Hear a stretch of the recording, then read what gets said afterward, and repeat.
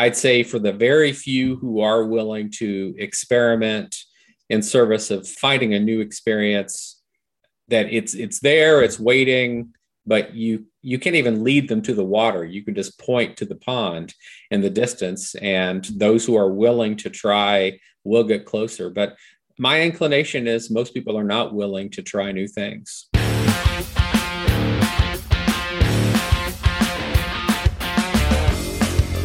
Jay's gonna bring me back.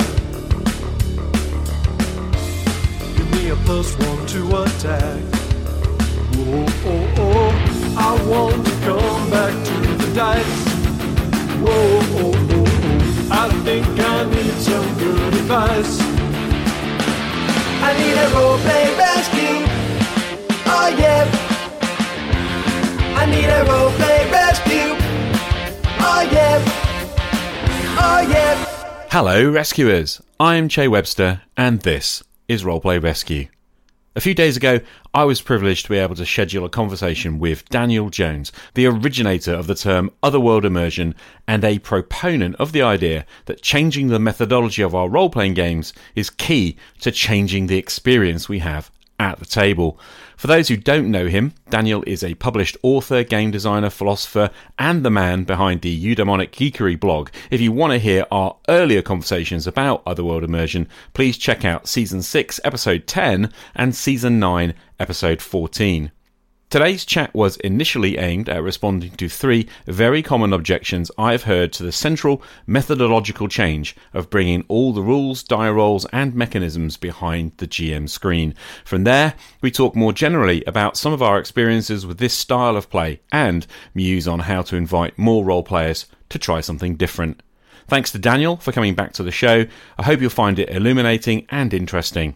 This is Season 10, Episode 19, Rules Behind the Screen with Daniel Jones.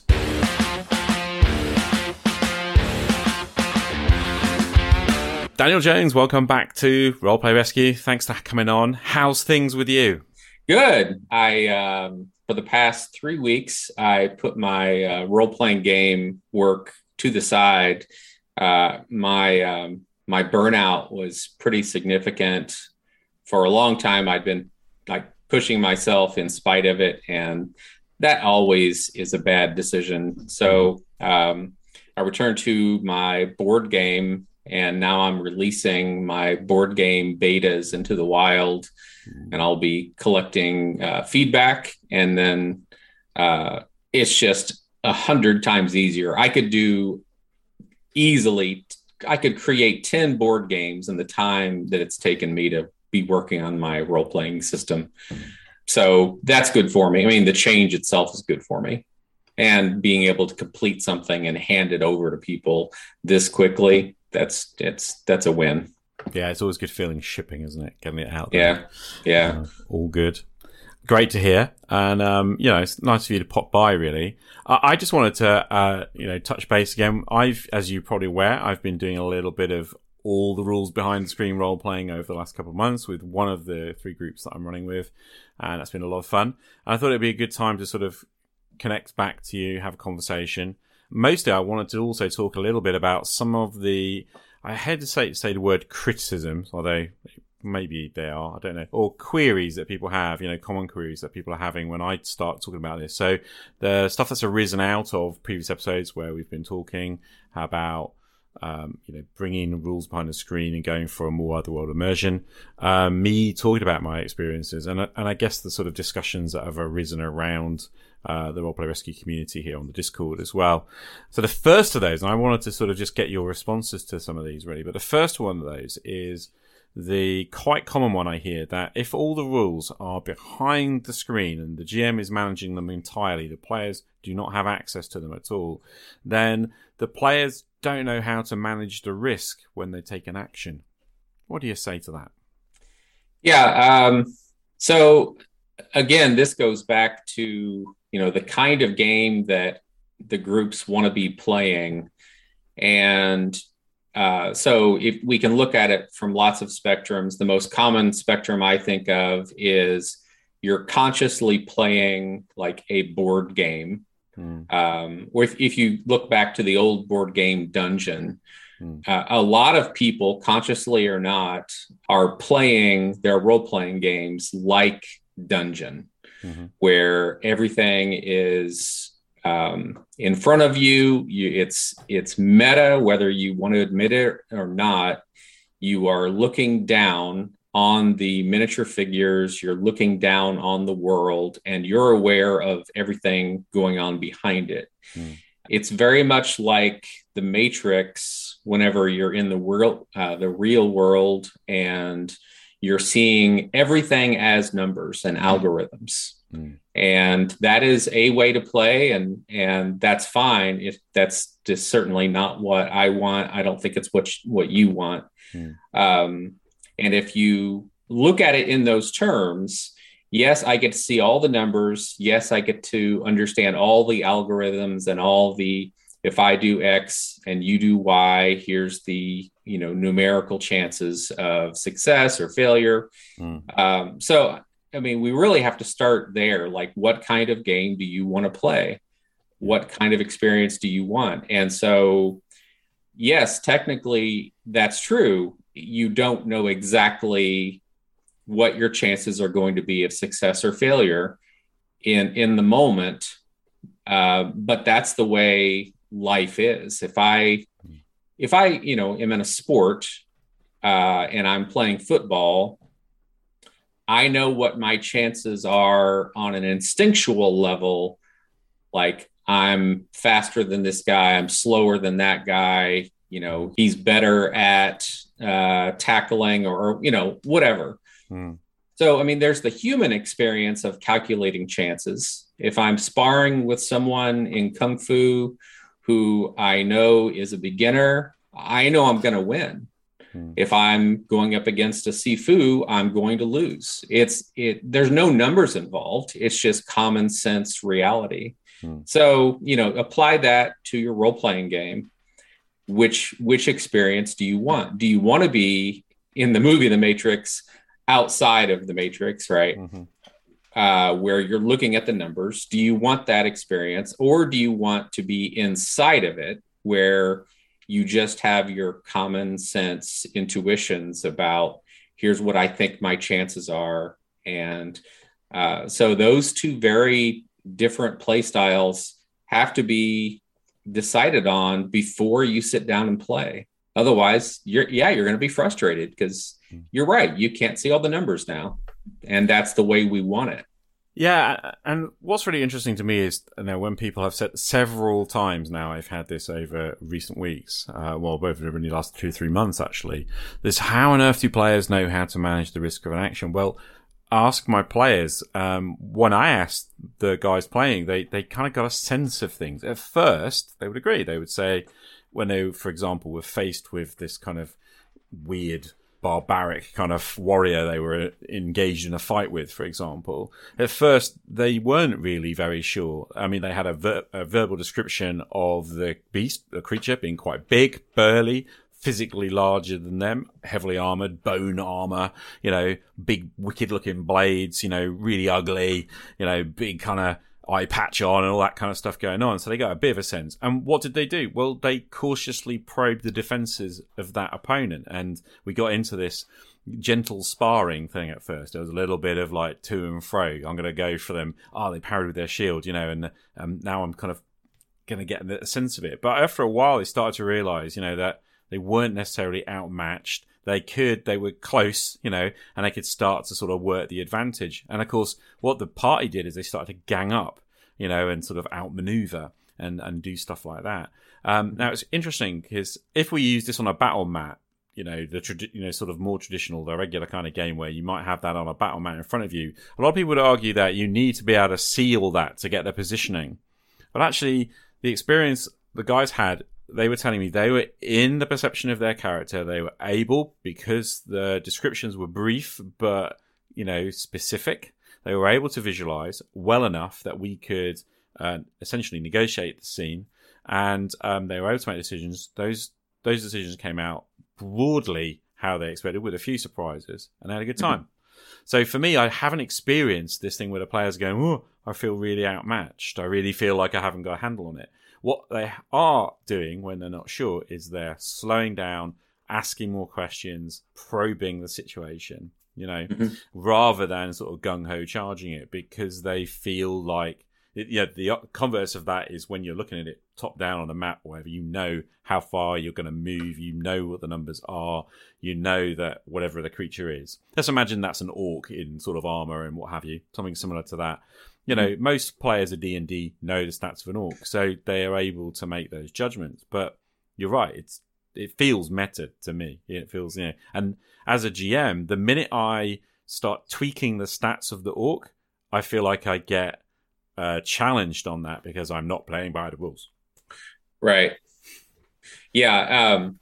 It's very clear. Like I said, I've returned to work on that board game, which is very simple, very straightforward, and everything. You get to see everything, and that's a particular kind of experience. That's a fun board gaming experience, and I like that. But if you have a group who starts off with the buy-in of, I want to be in the perspective of my character, then everything changes and the expectations should change. There should be no, you're not allowed to do that because, it's just a goblin and goblins can't possibly, kill Thor. And then there's this, even anger, that the feeling of you're cheating comes up. Or, like you referenced, the feeling of you as the GM are doing something illegitimate by concealing all these things because I should know. And all of these shoulds are baked into the expectation of the meta game. Yeah, it's kind of one of the second things I want to talk to you about, really, because behind this, there's been a suggestion, really, that, having the rules in front of you is a sort of sacred part of what it means to run a role-playing game. That actually the suggestion here, the assumption behind a lot of the questions I get is, I should know what the rules are. I should be able to see the rules. I'm the player in a game, and it's a game, and I should know what the rules of the game are. And I know that me and you are really challenging that fundamental assumption. And of course, if you like to play that way, there is absolutely nothing wrong with that. Yeah. But of course, the goal that we have is different. And I think a lot of the time, that's what gets missed. If people haven't experienced the thing we're aiming for or got close to it, then it's very hard, I think, to understand like the need to do that and the benefit of doing that, if that makes sense. Yeah. Well, like everything else in life, people generate conflict for themselves by not digging into their presuppositions about everything. And when we, encounter each other, if we're on different pages and we're trying to engage in any activity in life, if we have very different expectations, how aren't you going to have extreme conflicts, right? That's just, it's guaranteed. And it's so silly because the work required to get on the same page, you can largely do that in a 3-minute conversation. But the lack of willingness to dig in there it's guaranteed to generate problems. Yeah, one of the things I commented on this a while back now in the podcast, but the usual way of getting going with a game is somebody sort of says, hey, let's get together as a group. Someone picks a system. That's the first conversation they have is rule system. And then it might be, genre or world what we're going to play in. Everyone goes away and makes a character, based on the system and within that thing. And then basically it's get down and play. And of course, again, we are coming from a completely different starting point. I'm much more concerned with where are we playing and who are these characters. And rules and system are very much kind of to the side. They're not primarily important in that initial conversation for me. If I'm going to run, a group in a game in a particular world, and we are going to say the rules are behind the screen, they don't need to concern themselves with that. And it's for me to find the engine that's going to do the emulation in the way that, that's going to fit best, if you like. Yeah, me too. And I feel like, again, there's just because of there are habits, essentially that have grown up through the history of role playing, the way in which it was originally done. this become a kind of like a bit of a sacred cow situation, if you'll pardon that. But like the idea that, well, this is the way it's meant to be done, and that's the way it should be done, and let's not muck about with that. That's how it feels to me anyway. But yeah, the third point is the whole thing's open to abuse by like the evil bad GM. That's the third criticism. So if we bring it together, we as players don't really know how to manage the risk, and obviously if we having rules is sacred, and then obviously if we don't know what the rules are, the GM can screw us. Yeah, that's silly, because honestly, even if you play very much like a board game, and as long as you have a GM and you agree that the role of the GM is to create these scenarios, to have enemies that are going to be fought, the GM can, quote unquote, screw the party regardless. It's like, you think you have a checks and balance system by having all the rules be naked, but you don't. That's just, it's just a magician misdirecting you one more time by saying, see, there's nothing in my left hand. You're looking at my left hand, aren't you? See, there's nothing there. Well, everything's happening has happened already elsewhere. So the idea that this somehow protects you is silly. If there's a GM, and if we define the GM in a way that, the job of the GM is to do X, Y, and Z, that X, Y, and Z can be used in bad faith. So there's no protection offered here. No, and the other probably bigger issue is, if you're playing a game with someone who you don't trust, then that's on you. Why would you ever do that? Why would I ever play poker with someone that I thought was going to cheat or steal money from me, or whatever? That's just a silly first mistake in life, and everything in life, right? Yeah. So we're coming at this very much from a position of, well, we've got a different goal. We're taking a completely different methodology because of the outcome that we want, which is a deeper experience of the other world, and to connect the player much more closely with the perception of their character in play. And then that obviously stands very starkly against, the regular kind of game where player is switching a lot more. I think this is one of the things I noticed myself, is the switching between being player and being character, being player, being character. And then you add in the third stage, switching between player, rules education, and then character. Yeah. And what I also noticed as well is that, especially in modern games where people are quite familiar, say with 5th edition Dungeons & Dragons, which I've seen the kids at school when we played there doing a lot, is it isn't really the GM adjudicating, it's a committee adjudicating. It's like the GM is essentially maybe having the final say in a lot of situations, but players will be correcting the GM when they get things wrong. They will be challenging the GM's decisions, all of which eats up session time. So you're switching between, I'm a player, I'm making my decision as a player, I'm character, I'm trying to imagine the scene, I'm trying to picture this thing a bit and what's going on, and then I'm trying to decide what happens with some rolling dice and calculating numbers and reporting back that stuff. And I'm also making a judgment about whether the rules are being applied correctly, and do I have this special ability and that special ability. You know what I mean? It's that complex interplay as switching between its different roles. Yeah. Now, I guess what we are looking for is a thing where the player is in character as much as possible. And there isn't a need to be switching for most of the rest. Yeah, that's right.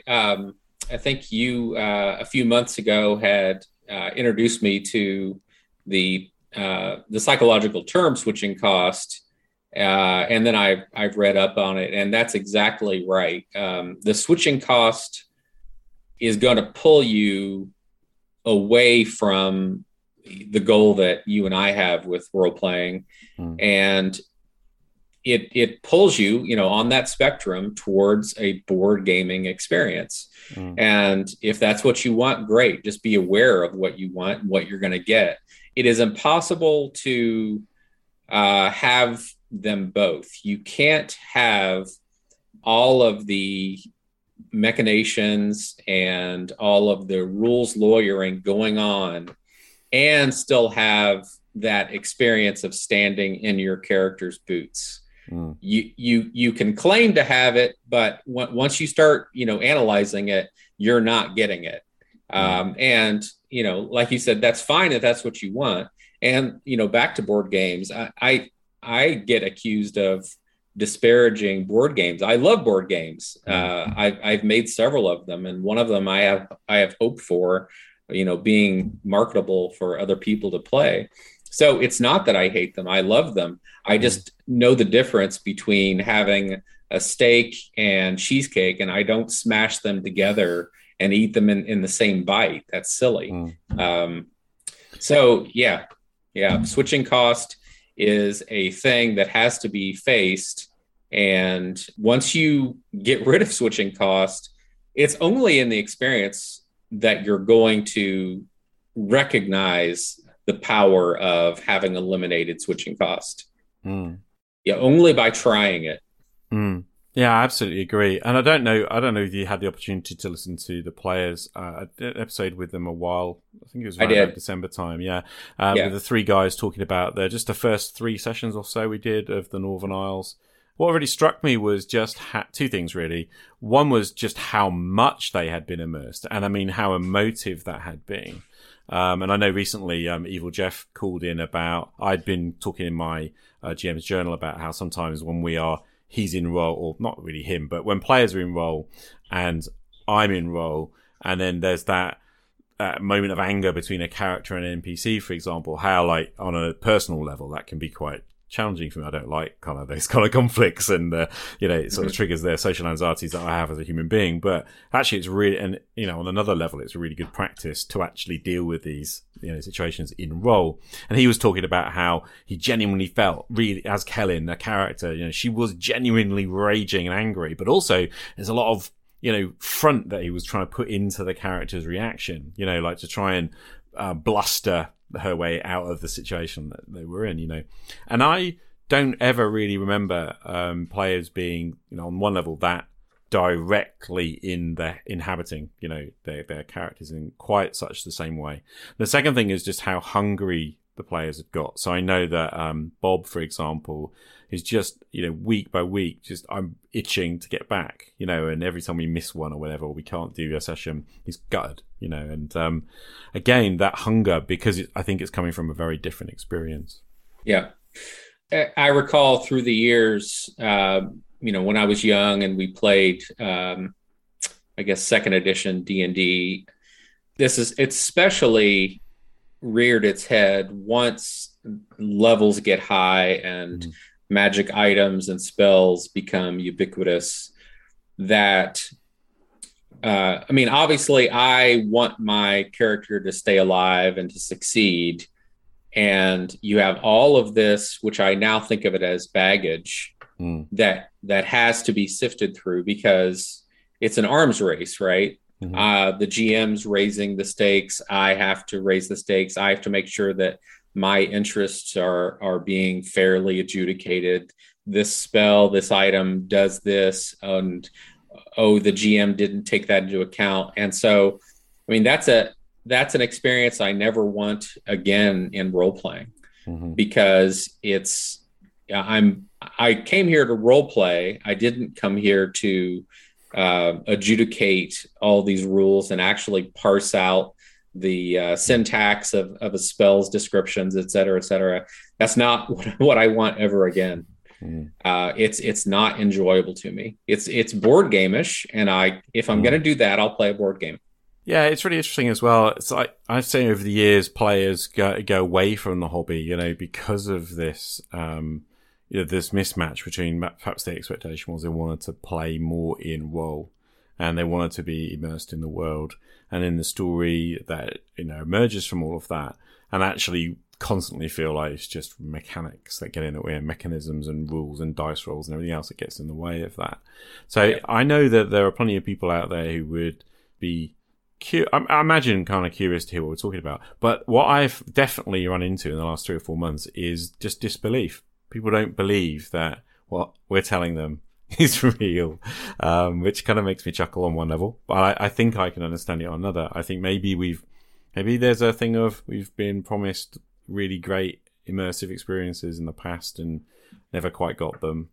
Yeah, absolutely. I mean, even the word immersion, I mean, it's a minefield because people they don't actually define what they mean. Immersion can mean anything. You can be immersed in playing poker if you really get into it, and so I mean that's potential value of saying otherworld immersion, because we're trying to pinpoint an exact experience. But yeah, you're right. For decades, people promise this. I mean, that's on the blurbs of indie role playing games. It's immersive, but like everything else, if you don't change what has to be changed, you're not going to generate that experience. And so this is why methodology is the number one thing that has to be addressed. If you don't change your methodology, you're not going to really change the experience. Mechanics do this to some extent, but not to the same degree. Like someone recently was asking about the horror genre and role-playing games and with D&D. And I see that as just a losing proposition compared to the options.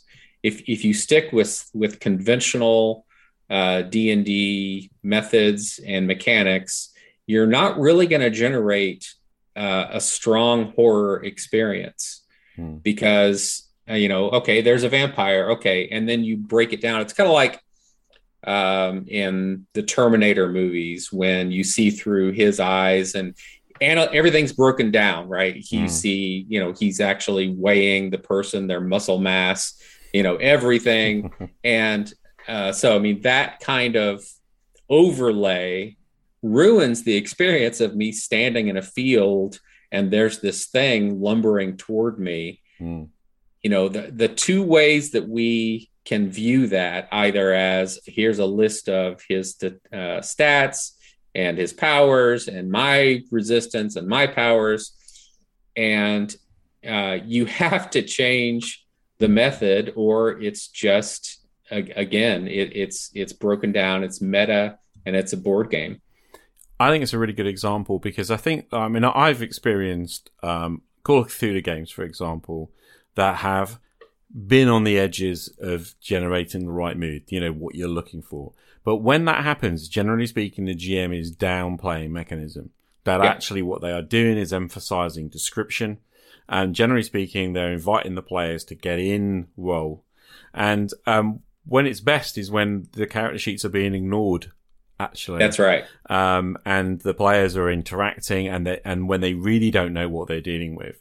The description is vague enough that they might have a bit of an idea. And of course, it can be ruined in a moment. I've had this where one player went, "Oh, it's a my go," and as soon as that happened, that's right. There's the whole bubble burst. Do you know what I mean? Or, "Oh, it's a Shoggoth," and suddenly, if you know anything about the stats of the thing, like you said, you're there. If even sticking the label on it actually immediately changes the experience, and it's kind of interesting. I think there are really good Call of Cthulhu GMs. I mean, I know a couple, right, of really good Call of Cthulhu GMs playing in a pretty standard style. But what I notice is that when I listen to them, or if I've been in games with them, is that they are shifting their methodology away from mechanism and rule. I think more towards description and focus on the fiction. And of course, we describe this as narrativism, but I'm not entirely sure that's strictly what they're doing. What they're doing is minimizing mechanism in a very direct way. And obviously the problem is nobody talked about that up necessarily up front. I mean, wouldn't it be great just to take all the character sheets away, go descriptive, and actually take away all, bring it behind the screen, and then you would take another step deeper into the unknown. That's right. By dodging the switching cost as a rule, making that the rule, that as much as is possible, you will not be looking at, be aware of any of the rules, anyone's stats, your own spells. When I made that shift to the player knows what the character knows about their spells. Even that shift really pays off. And if you compare that to, old D&D, so I'm a priest, I'm a particular level, and there's some undead coming toward me, I'm not worried. I know the rules. I know that I'm going to turn or disintegrate them, blah, blah, blah. And that's just boring as hell. I have no interest in that. But if I, only know that I can have some effect against, true evil, undead, etc., and I don't know the logistics, now I'm interested again. Yeah, it's really interesting as well because, obviously I'm a war gamer as well as a board gamer. And I was thinking about, the situation. If I'm playing a skirmish war game where there's a load of skeletons and there's a priest, and I'm looking down on that tabletop and maybe we've got the miniatures or whatever, that's like you said, entirely different experience. And I'm up for that. I love wargaming. Yeah. The tactical details of that, working a strategy, trying to figure it all. Love all of that. That's a whole different way of thinking. But if you want me to engage as the priest in that situation, I'm with you. It's turn that off and let's get into the priest's body and try and look through their eyes. And yeah, so far the only way, I think you're right in this, the only way I've found so far is to dial back. It's really bring everything mechanistic behind the screen. And of course the GM has to adjudicate that. What I will say though, I don't know if you've experienced this, I find it easier to GM. I thought it'd be harder to GM, but I find it easier to GM. So I'm wondering why that is. Yeah. So what's funny is that the knee-jerk reaction when you talk about the GM handling all the mechanics is that it's going to be undoable. But what they're ignoring is the exchange of information is eating up time. And so if you have to roll and tell me something, and then I have to take what you told me, calculate it, feed you back and forth, we have to look at the whole picture of the time that's being eaten up in all informational exchanges. But if it's just one person, that happens much faster. And so it at least, my own experience is that at least it's going to break even if we're just talking about time. And that's just the time issue. That's not what the players get out of this by virtue of not having to think about any numbers. So yeah, it is easier. It is faster. When I look at you fighting a goblin and I roll and I give results, all that happened much faster than you and I trying to exchange information. There's none of the waiting for the player to pick up the dice, roll them, total them, and give you back. Or even if you're able to see it, like even if you're on a VTT and you can see the numbers come up, you can see the dice roll. Or if you're there at a table and they roll dice in front of you, and I don't know about you, I can process glance at a dice, set of dice. I play a lot of GURPS. Adding 3d6 together is trivial, really. Obviously, addition is much easier than subtraction. So it's quite trivial to add those numbers together and compare them to a number in your head. I'm often faster than the player reporting if I'm playing at a table, but obviously there's this courtesy, isn't there, if they've rolled and they're going to report. That most people have and they play in a regular style of play. And all of that, as you said, eats up time. But I think it's also the switching cost. I think the GM is switching less. So I know that the GM's having to switch between describing the scene and adjudicating the rules stuff, and then if there's an NPC involved, kind of getting in role, there's that move. You're doing that anyway. If you're playing as a GM in a regular game, you're going to do those things anyway. Right. The players no longer have to worry about switching into mechanistic role at all, and they are just in character making decisions and role playing most of the time. I mean, they'll switch out as a player from time to time, to pick up a drink, or someone distracts them, or they need a loo or something, but essentially they are switching fewer times. You as GM are doing that the same amount of time, so it is no more tiring. But I found it in a lot of ways way less tiring because of the lack of debate, I think, and a lack of checking and like having to explain again, all that kind of stuff. Does that make sense? Yeah. Okay, I've got a query. So in my game, I just wondered how you would deal with this. In my game, we have 3 characters, and one of the characters wants to go. Basically, a town nearby has been torched by a dragon. Excellent. 2 of the characters want to join forces with some NPCs and run for cover, get away, try and find their way back to somewhere safe where their dragon is maybe not going to eat them right now. Well, one of the players, his character, he wants to go down to the torched town. The dragon has flown away, and see if he can rescue people. Go down there and do that. So we're essentially into a split the party situation. Mm-hmm. How do you handle that? How do you handle that? Because the only way I can think of handling it is to split the group and run separate sessions, but I don't know. For those, it depends on lots of real life stuff. So if you determine that the player who wants to run off by himself, if those activities, if you know that they're going to take a lot of time, then I would just run them separately. If it's going to be, if you already know that there's nothing for that character to do, you could summarize that in a couple of minutes. You could say, okay, you went down there and you spent 6 hours, but there's nothing but charred corpses and there's nothing for you to do.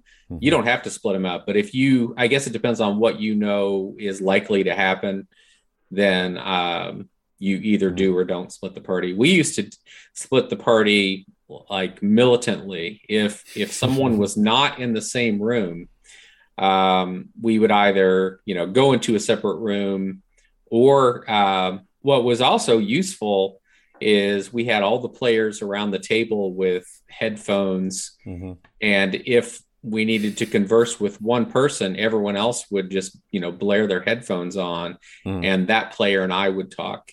And most people probably are not willing to do that, although it would be quite easy nowadays if you're playing virtually. And you don't need to pass notes anymore, obviously. I mean, some of the options on stick them in a breakout room. The players can sit and have a chat or whatever. All options on a VTC. It's interesting you're talking about moving time forward, because the other thing I noticed in play is how much time has become much more granular. So the detail of interaction is very much higher. Now, that may be just what we've experienced so far, but I'm finding myself much less inclined to want to skip large periods of time in play, because the players are really enjoying, or seem to be anyway, really enjoying, a lot more of granular interaction. If we're having an interaction with an NPC, they want to have the interaction with the NPC, and it's much richer when I remain in character and we do it almost in real time, maybe with just small interjections for bits of description. I think it's easy for me to forget that I can just move time on. I think that's perhaps much more natural in a regular game where people seemingly aren't actually bothered about the detail and minutiae of the situations that they're in. They want to solve the problem, Sure. Roll a dice and move on. It's kind of epitomized by the whole kind of, I search the room and make my search check. Actually in our game, they search the room. It's okay. It's descriptive. It's what are you doing? Oh, I'm going over to that cabinet over there. And is it locked? Yeah, it's locked. I'm going to trample on it. It's rattling. Okay. There's a lock on it. Okay. I'm going to have a go at picking it. Get me lock picks out. There. And going around looking behind things, looking inside things. And the players seemingly loving all that. So I don't know. Yeah. I find that much more enriching experience. I hate the idea of, I guess I've always hated that, okay, I search and I roll and I either, win or lose. Again, that is not, the experience I want at all when I'm role playing. I want to be, in my character's skin. So the thing that's getting me is just how out on the edge and fringe, in some respects, the methodology that you've introduced me to and I've started to play around with myself, we're on this edge of, it is a fringe, I think, on a hobby, and I think you and I both suspect that a lot of people would be attracted to it, but they're kind of not coming yet. And I'm just curious how we go about, persuading people. At the moment, it's a case of, I've got 3 players who've given it a go. I think maybe there are more and more curious people. But I don't know. You got any thoughts? I'm not really optimistic about people trying new things or about anything in life. People early on get habituated to what is, what they know is what they do. And so I really don't have an answer to that. I can talk to people, and I mean, there's lots of people who are willing to have discourse about methodology and potential effects. But as far as, again, the only way that you will see the value of this is by actually doing good faith effort, trying multiple sessions, 30 hours spread out over whatever time period to actually experience the difference. And if they're set against you, like if they want to prove you wrong, then they're going to prove themselves, oh, it doesn't work. Well, okay. So, I mean, there's lots of obstacles. I'd say for the very few who are willing to experiment in service of finding a new experience, that it's there, it's waiting, but you can do no more than, you can't even lead them to the water. You can just point to the pond in the distance, and those who are willing to try will get closer. But that my inclination is most people are not willing to try new things. Yeah, I guess that's true. I mean, and I don't think we should be sad about that. I think that's just truth, isn't it? Like, if you're on the fringe, I mean, to me, that's not a bad thing. I don't actually. I mean, I think if I had like 20 people who were clamoring to come and play in this style with me, I'd be overwhelmed. So, the fact that it's 3 or 4 people, and there are a few, curious people on the edges who are, listening in on our conversations and, and what's going on in the game group and sort of learning from that. That's fine. And of course, there are loads of people I know who are perfectly lovely gamers and players, really good GMs, who aren't terribly interested in that experience. That's not what they're looking for. And to reiterate time and time again, but that's fine. I mean, actually, earlier today, I was mucking around with, a sort of combat board situation. I was trying to learn some rules of a game that, I'm playing in something of a different style. Because I do that. I'm not, I know what I'm preferring these days, but it's hard to get it. So, I'll go and play and hang out with some buddies. It's all good. It's just like you, hungry for more depth, I think. And it's kind of interesting. Yeah, what I can say is that those people that I've played with who are willing to try this they become enthusiastic about the effects. So, I mean, I can say that this is not just some theoretical construct. It really does work. It really does pay off. But I mean, it requires people who are willing to try.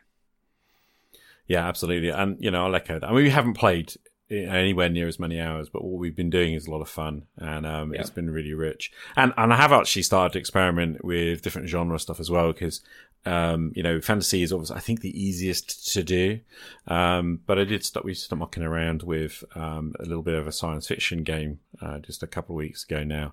And again, the guys were able to get involved and go there. I think it's a little harder in some ways because there are all sorts of like genre things that are just different to play with, when you've got different technologies and stuff like that to get your head around. But it was interesting, really good to do. I think it's just what I'm learning is the methodology can be applied quite broadly, I think, to different effect.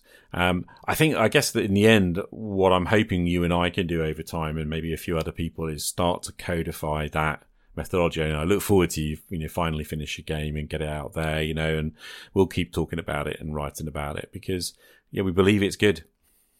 Yeah, absolutely. Yeah, if I didn't believe in it, I certainly wouldn't be doing this for there's no hope of it becoming marketable.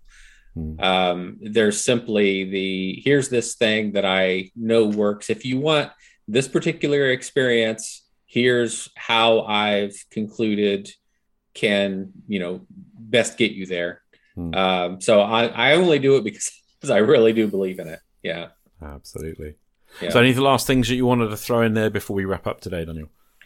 No, just the same old, ringing the bell of have the damn conversation with your group to see what you want. And if people just did that, then they can start. If you don't do that, then, forget it. You're stuck where you are.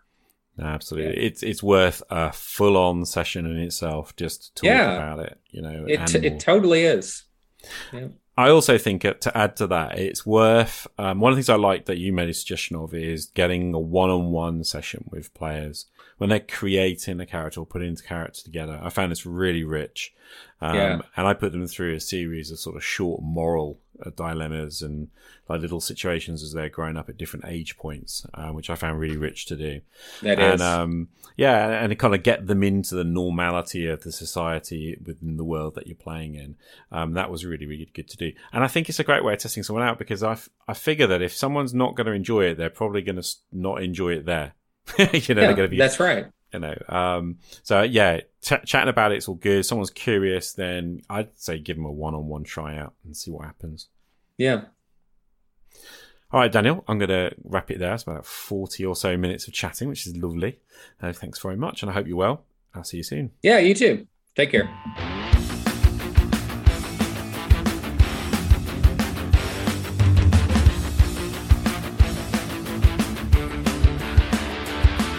And that's a wrap for this week.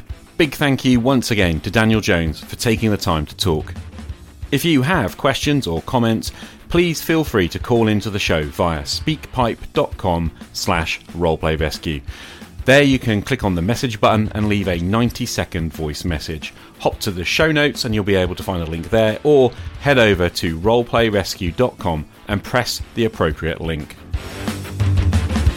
And finally, thanks to you, the listener, for showing up and lending me your ears. I hope you'll join me again next time. My name is Che Webster. This is Roleplay Rescue. Game on.